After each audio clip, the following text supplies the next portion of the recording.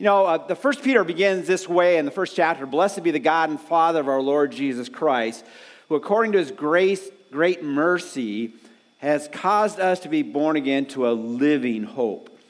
And that particular theme, as it begins this letter to this group of people that were aliens, strangers, who had been dispersed into a foreign land. They were living in a place that was new to them.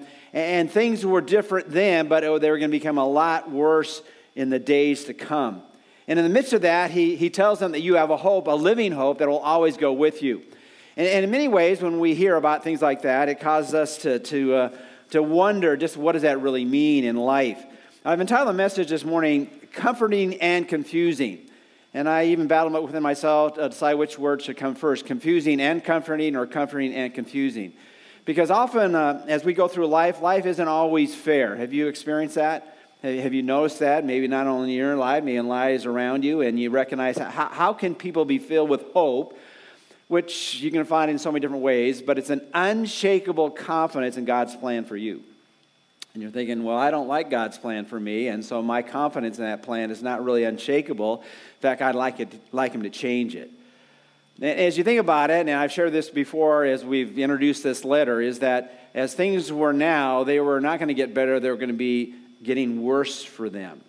But in the midst of that, he says, I want you to be hopeful, constantly hopeful, unshakable in your confidence in God's plan. And I want you to understand that hope is really the conviction that no matter what life is happening now or in the days to come, eventually it's going to be better because it's going to be lived out according to God's perfect plan for us. But that isn't a timetable that we cannot always predict as far as when that will happen for us. And as he shares these words throughout this letter, he gets very practical in the sense he says, I want to talk to you about the various aspects of your life. And he says, I want you to understand that in the world you live, in your society, I want you to be hopeful, even though for many of you, you have been enslaved. In the Roman Empire, 60 million of them, the majority of the people in the Roman Empire were slaves. And here's my game plan for you as you live out a life filled with confidence according to God's plan. My plan for you is to submit. And I'm sure as they heard those words, or read those words, they were confused. Wait a minute, you want us to arrange ourselves under, which is literally what it means to submit, and to follow, with certain exceptions, the plans of those who have their heavy hand upon us. And he said, yes, because this mirrors your submission to me, even when you don't understand everything I'm doing in your life, but you trust me. So this is my plans for you. Submit to those in your world, in your society that have positional power of you. And then he talked to another part of the lifestyle that we live. It's not only in the larger society, but also in the workplace. I want you also to arrange yourself under those who have positions of responsibility and leadership over your life. And I want to even push you a little bit. I want you to trust me in my unshakable plan for you, to live out my plan for you, to show to the world that something's more important than what is happening to you circumstantially, but what is happening in you. And I want you to submit to them, even when they're, as he puts it in 1 Peter chapter 2, even when they're not very gentle with you, they're not good to you, and they're even unreasonable. And when we think about that, basically all of us, just naturally, it's not a surprise to be confused with those kind of words to us. We say, well, that's not fair. And all of us could probably tell unfair stories, but what always gets me is when some people's unfair stories are a lot deeper than mine. And it kind of humbles me, right? When you think, wow, now that's really unfair. I'll tell you just a little bit of the story. There's a longer story too, but let me introduce you to Michael Morton. He was your average American. He was married with a 5-year-old son. He lived in a suburban part of Austin, and he had a white-collar job. He came home in August of 1986 to find police at his home and his wife murdered. She had been beaten with a bat and then covered with pillows. The prior day, they had just celebrated their wedding anniversary. He had left a note with her saying, I just love you deeply, and I wish we could have been more intimate last night. Well, when he showed up, immediately the police saw him as the prime suspect. And they not only accused him and put him in custody and put him on trial, but he was convicted of the murder of his wife. He lost custody of his son, 5-year-old son, and so for decades he was in prison.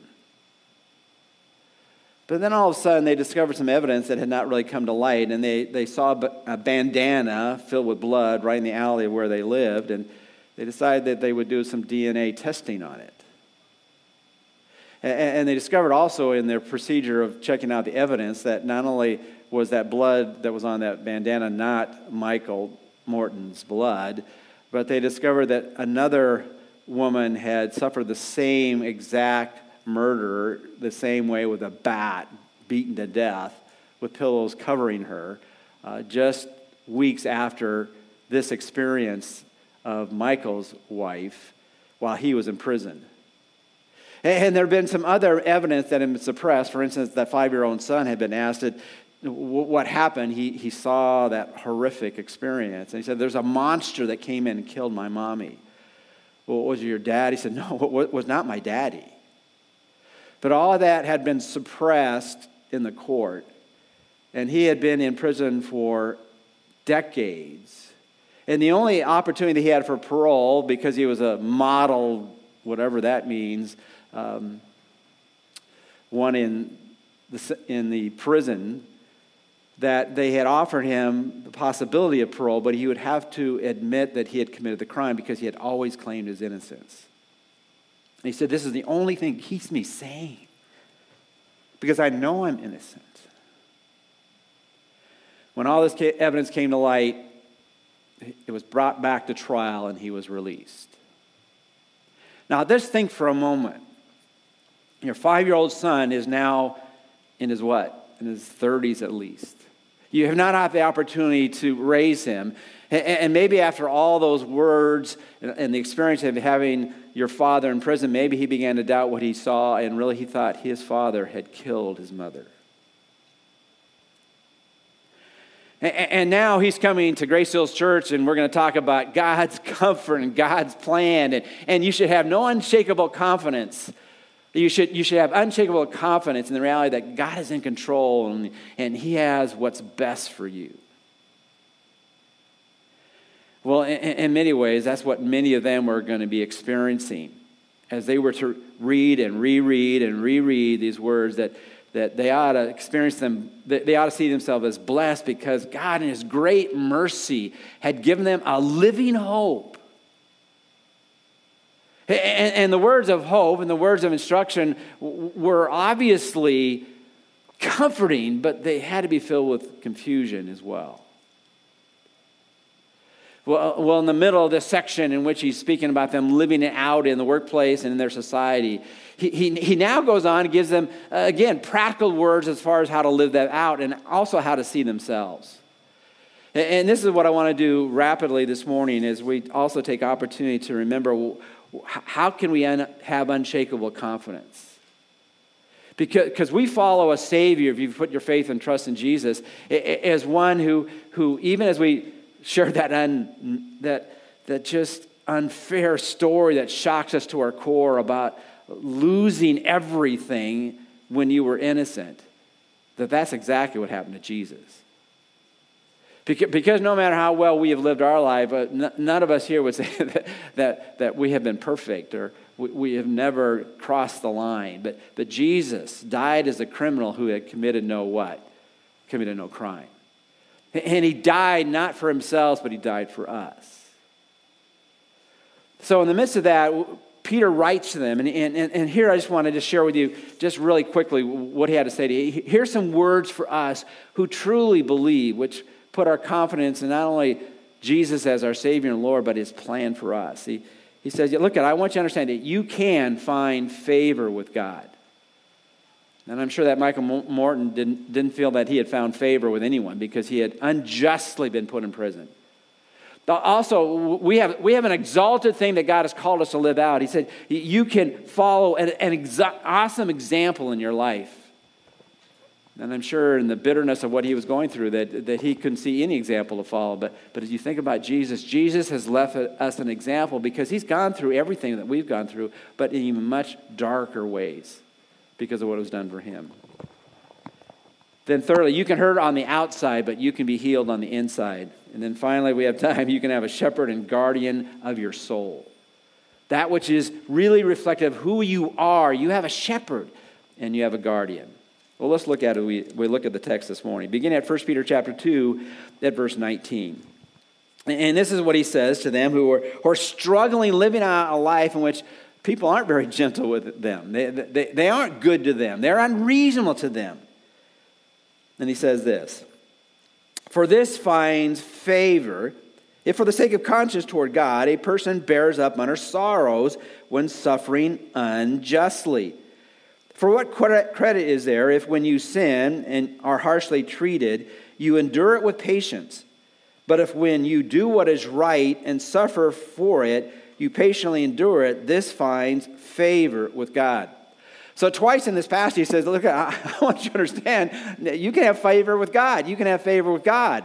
And really, when I hear that I always want to ask the question myself, well, how? I want to experience favor. I want to be on a level of living that is maybe better than anybody else. I want God's favor in my life. It's interesting how this passage used by many, even in my business, they'll talk about certain people in ministry having God's favor. And it could be because of the size of the church, their ability to preach, or their ability to sing, or whatever it might be. And they'll say, obviously God's favor is upon them. And they usually define that person who has favor when things are doing very, very well in their life, right? You must have the favor of God. Just look, you are prospering. You are doing really well. You are exalted in the eyes and opinions of other people. But is that what he says here? He says, no, you find favor with God when you're suffering. Anybody want to sign up for that? Okay. Does anybody want to take Michael Merton's place? And yet that's what he says. He said, you find favor with God when you're suffering. And then when you back up, you say, well, I must be, suffering, for maybe amazing reasons. He says, well, no, I want you to understand that you have found favor with God when you suffer for not doing anything wrong. Wait a minute. That's not fair.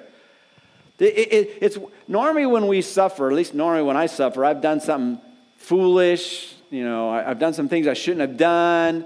I wasn't very careful with a power tool and it nicked me. In fact, that happened to me yesterday.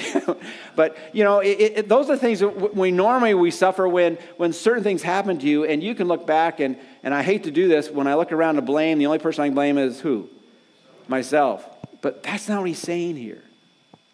He said, you find favor with God when you bear up under sorrows, when suffering unjustly. And I put that in our outline this morning. By suffering when you don't do anything wrong. That's just not fair. Why would he say that? Because in the midst of that, that's when God's people who have unshakable confidence in God's plan recognize our joy is in the Lord. And he gives us that which others cannot even explain or imagine, that in the midst of a world that's broken, and when broken things happen to us, even unjustly, we trust in him.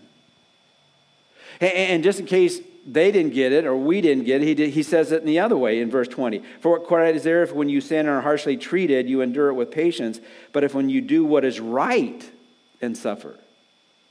So it's one thing to recognize, well, I didn't do anything wrong. Well, why am I in trouble? I think I've told you before, Mark had the son who was playing guitar up here today. Okay, he had a certain reputation in our home.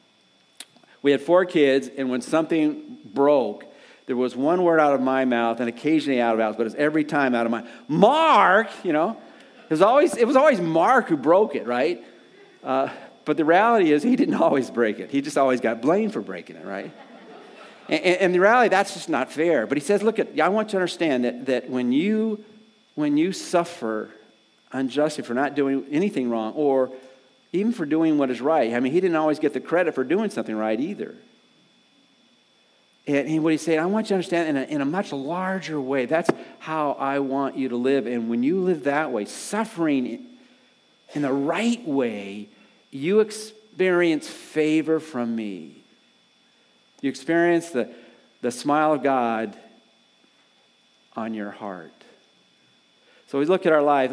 Let's not be like everyone else in this world, always complaining about what's wrong in this world. And always whining about people not treating us justly or fair. I mean, do whatever we can to right wrongs, but the recognition that we live in a broken world and bad things are going to happen to all kinds of people. And when we suffer unjustly for not doing anything wrong, and when we suffer for doing what is right, we find favor with God. In case you want to know what the original word for favor, it's the word charis, which is the word grace. You experience God's grace, his unmerited favor, his unmerited goodness in your life. So words to us that are comforting but confusing because it just doesn't seem to fit with how we think life ought to be. And let me just tell you, there's going to be a time in God's eternal plan where the world that's wrong will be made right when he comes to reign in this world. But then he goes on and he says this in verse 21, "For you have been called for this purpose, since Christ also suffered for you." And when we think about whenever we suffer, our Savior can relate to our suffering because he went through suffering. And when he did, leaving you an example for you to follow in his steps. Now, I put this in your outline as far as a bullet point. You can follow an awesome example. The word for example here is an interesting word in the original language. I don't need to tell you the exact word because it doesn't relate to any English word we have here. But it really has the idea literally to write under. But it really what it means in our understanding, it's when you take something and you're able to trace it. Some have defined it this way, that what he has here is that when you place under a sheet of tracing paper a pattern, and the original images can be clearly duplicated. Now, in the olden days, I don't know what they do now because I haven't been in grade school for at least a few years, is that sometimes you would learn letters by tracing them, remember? You would learn to write the alphabet by following someone else's plan. Now, my wife really wants me to go back to elementary school because she can't read my writing anymore. But the thing is, you had, in fact, I actually got an award for penmanship when I was young. Some people don't believe that, but I can't even read my writing after a half hour. I go, what did I just write there? Okay. But you could trace the letters to get it perfect. And what are you saying now? I want you to understand that I've put Jesus as that model, as that pattern. And I want to have you take your life and I want you to trace it after his. And even this, he says, I've given you an example to follow in his steps. And the word steps there has the idea of tracks that you might walk on to go from point A to point B. Then if you ever walked in the snow and someone's ahead of you and you don't want to go too far in the snow, what you want to do is you want to put your feet where someone else has what? Put their feet. Because it's already been pressed down, that's now safe if you step in their steps. And so as you think about God comforting us, he's given us something. He's given us favor when we follow his plan. And when we suffer for that which is not doing something that was wrong, but doing that which is right. And not be surprised at times that we're going to be just like Jesus was, suffer for doing nothing wrong. And so he set that example for us so that we might show to the world there's something much more important than what is happening temporarily, but what's going to happen eternally. And then he says, in case you just don't remember something about Jesus, I want to tell you some things about how he lived. Give you an example to follow in a step, verse 22, who committed no sin. So I have a few don'ts and then one do for us as we think about, what is the example that Jesus gave us? And this is not surprising. He says he committed no sin. So what's the first don't? Don't what? Don't sin. I think I've shared this before. I remember hearing about people talking about the church service afterwards, and normally what people talk about the church service afterwards is where are we going to eat? Where are we going to what? Where are we going to eat? But let's say you push it a little bit further beyond what you're going to eat. We say, well, what did you think of the pastor's message? And he says, well, it was all right. Well, what did he talk about? Which sometimes people can't even remember what they talked about right afterwards. But he said, well, he talked about sin. Well, what was his point about sin? And the simple answer was, he's against it, right? Well, this is the truth for us as we think about Jesus. He's against sin. He's against things that are wrong, that are evil, that break the heart of God, that hurt others. Don't sin. The word here comes from a word simply means to miss the mark. It's having a target, and you're trying to hit the target, and you miss the target. And the target is, I want you to do God's will in your life. Don't sin. And of course, Jesus, he made him who knew no sin to take on our sin. He did not sin. So we all need to be against sin. And then he goes on this, and he says, who committed no sin, nor was any deceit found in his mouth. Sometimes when we feel maybe we've arrived at a certain level in our Christian life, we say, I don't do a lot of bad things anymore. And some people come to that place, theologically, they think they come to a place where they don't sin anymore. They say, I might make a few mistakes, but I don't sin anymore. But, the easiest way to determine that God still is working in your life, needs to work in your life, is just think about the things that come out of your what? Your mouth, right? And so there was no deceit in his mouth. The word deceit, I'm going to give you a lot of things from what the word means here. I don't mean to overdo that, but the word deceit here comes from a word from which we get bait and a fishing hook. So being deceitful in your language is when you try to be you're treacherous and tricking people to do something by using your words in such a way that kind of lead them down the wrong path. And really that's what happens when you're trying to catch a fish on a line, right? That fish, if he knew better, wouldn't take the bait, right? Wouldn't put his mouth on that hook. Because when that happens, it's going to lead them in a way he doesn't want to be led. And so we need to be very careful with our words, because sometimes our words lead people down the wrong path. Jesus never did that. He always pointed them to the truth because he was the truth. So don't sin, don't be deceitful. And it says, and while being reviled, he did not revile in return. I put it very simply here, don't speak evil of others. It really has the idea of piling it on someone, taking your language to make people feel horrible about themselves, or if not them horrible about the sin, because they know who they are. Jesus knew who he was, but it made other people think horrible about Jesus because of the words they said about him. They claimed Jesus, who was God, that he was a blasphemer, that he, being a man, made himself out to be equal with God. Well, Jesus did that, but the reason he could do it, because he was what? He was God. And so they would try to kick people out of the synagogue, out of the temple, because you can't follow him and follow Yahweh. And Jesus said, I am Yahweh. And so as we think about what does it mean to follow the example of Jesus, we need to be against sin, don't sin. We need not to be deceitful with our words, our language. We desperately do not want to pile it on others. Don't hurt people with your words. Don't change people's opinion of someone by the things you say about them. And that's the horrific thing of slander, right? I've tried to coin a new phrase here. There's good slander. If you ever discover anything good about me, you have the permission to tell everybody, right? Now you might have to look hard, but the thing is, when we find something that's not right in someone, we can just hold it to ourselves, right? And that's what he meant. Don't revile others. Don't threaten, he goes on there in the text in the New American Standard. And while suffering, he uttered no threats.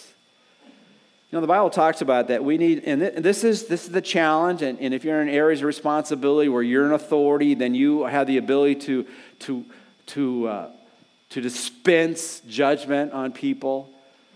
But let's be honest, there are so many times where we're trying to control other people with statements. I'm going to get you for this. I'm going to get even. I'm going to do something to you because of what you've done to me or to others.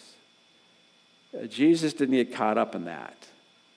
He didn't usher threats when he had all power and authority to bring down the powers of heaven to right the wrongs that were done to him and to anybody else. And then finally,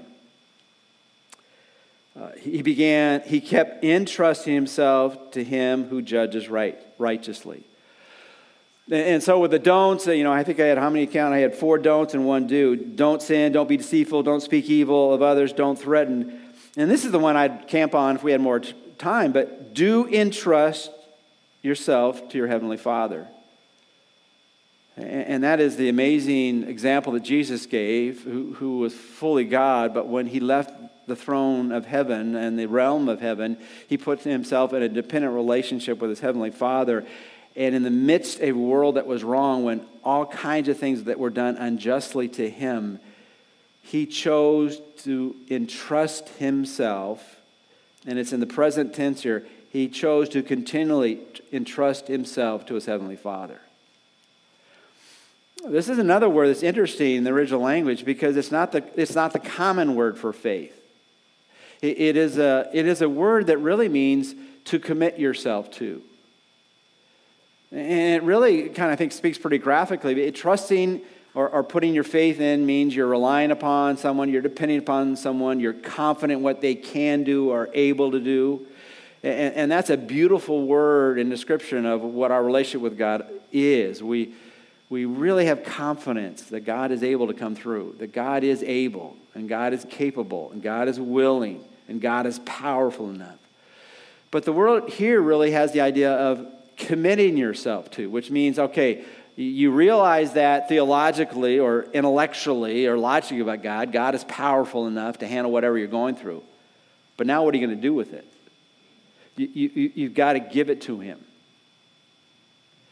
We always use words like that.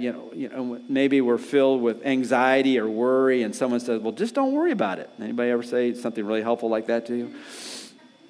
I'm kidding, but, but maybe you said it to yourself, all right? And so I know I shouldn't worry about it, but you hold on to it, right? The Bible talks in 1 Peter, this same letter, cast your cares upon him because he cares for you. Well, what he's saying, we all know we ought to give God our cares, but we hold on to them. And the idea is he kept entrusting himself. He kept committing himself to put his trust in the living God. And that's why at the Garden of Gethsemane, when he pleaded with his Father, will you take this cup from me? But your will be done, not mine. And that's the idea there, committing yourself to what you know is true and then giving it to him. So as you think about, God is comforting to us, and he gives us a game plan to live out our faith. And again, that is comforting because it probably the emotional trauma of just not knowing what to do, right? That is just a horrific experience. I don't know what to do. And God, here's what you can do. God is telling, this is what you can do. You can find favor with me by, no matter what you're going through, live out my plan for you.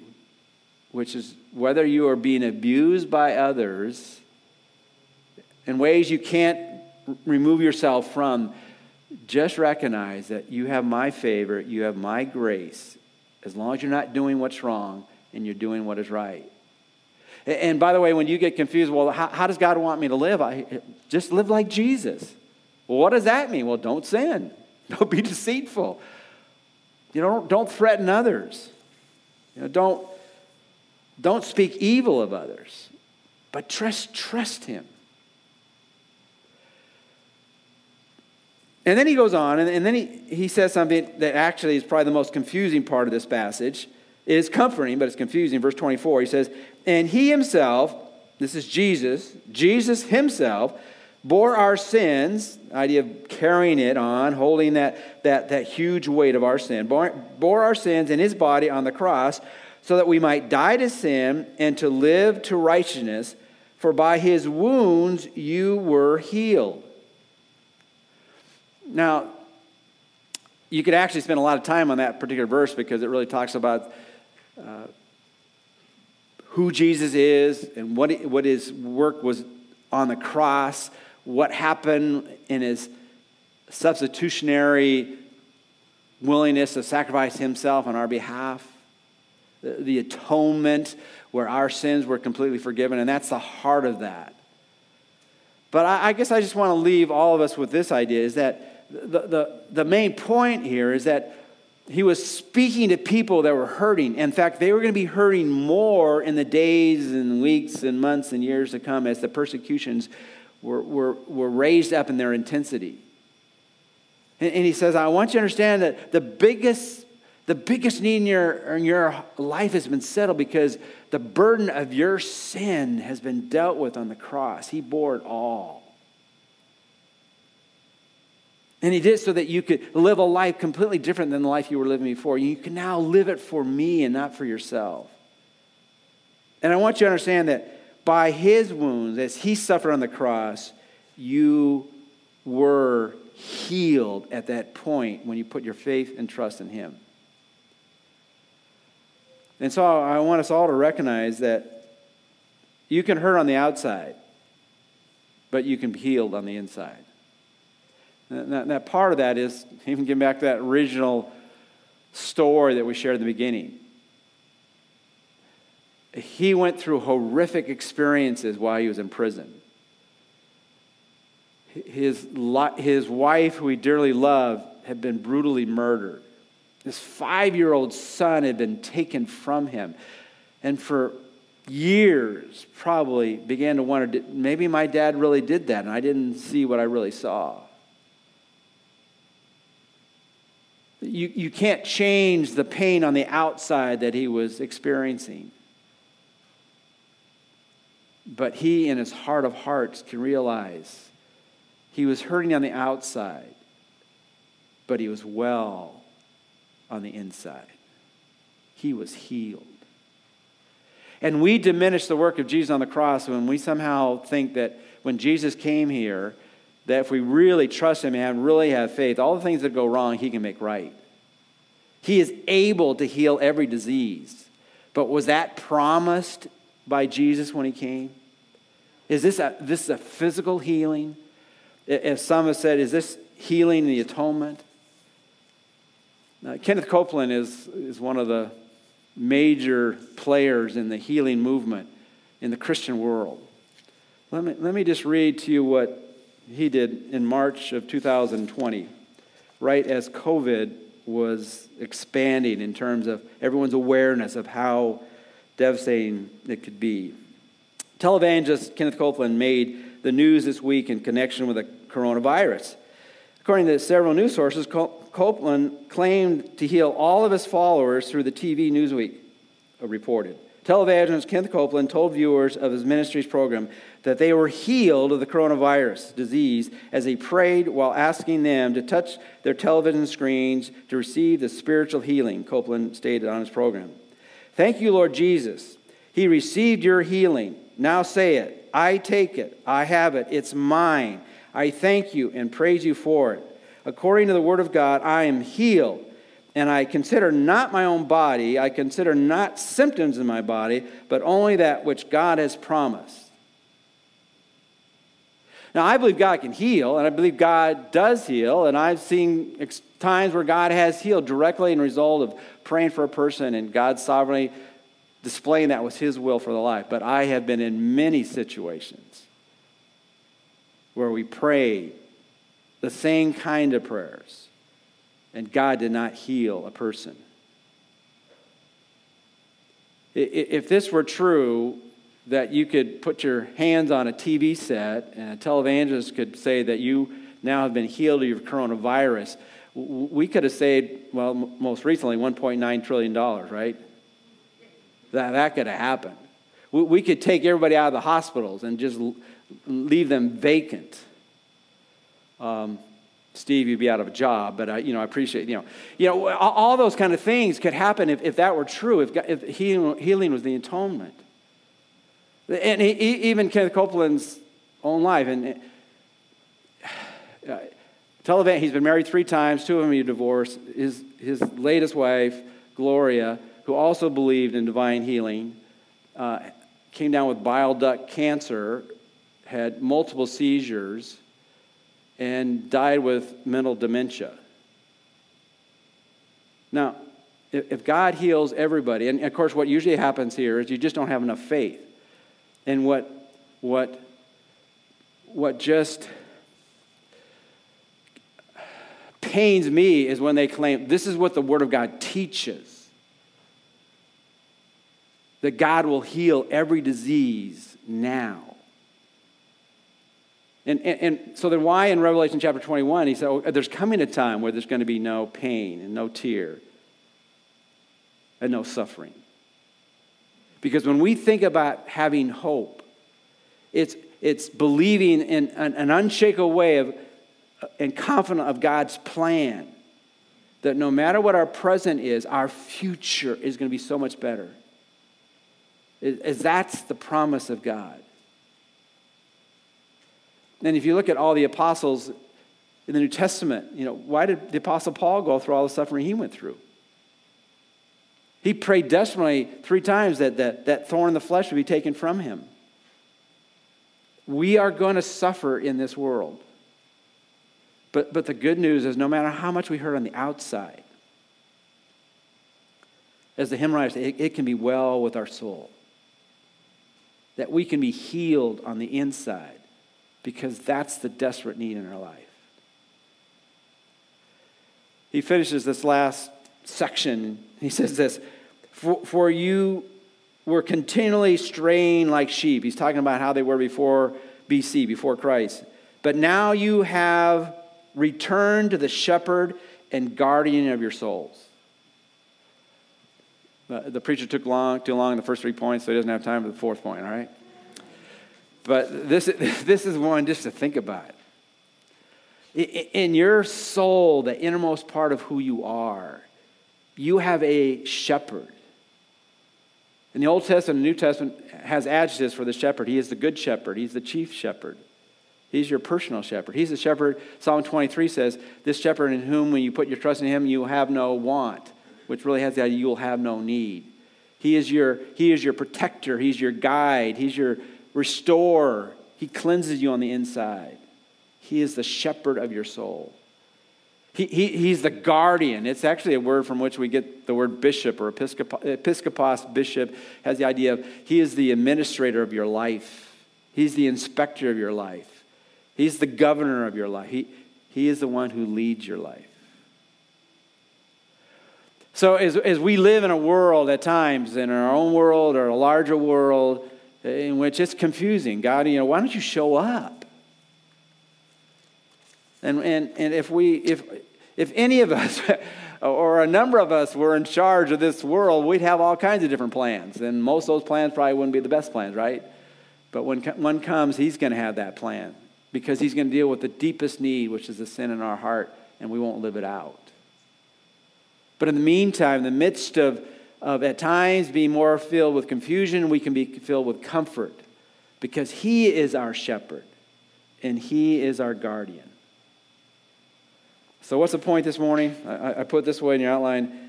In confusing times, be comforted. Or to put it in a simple way that we've entitled the whole book, be hopeful. Be filled with unshakable confidence in God's plan that no matter what's happening now, your future is bright because your future is in his hands. Let's look to the Lord in prayer. Father, we thank you for who you are and what you've done. We thank you that it's all really about Jesus. Blessed be the God and Father of our Lord Jesus Christ, who according to his great mercy has caused us to be born again to a living hope. And Father, we pray for anyone either online or in person that has not made that step of committing themselves, putting their trust in the Lord Jesus Christ. We pray very simply that they would admit their need and turn from that which is wrong in their life, their sin. That they would believe that Jesus Christ is God, who died on the cross for our sins and rose again so that we could be forgiven. and then choose to commit to Jesus Christ as the leader, Lord of their life, and the one who saves them from their sin. And we praise in Jesus' name. Amen.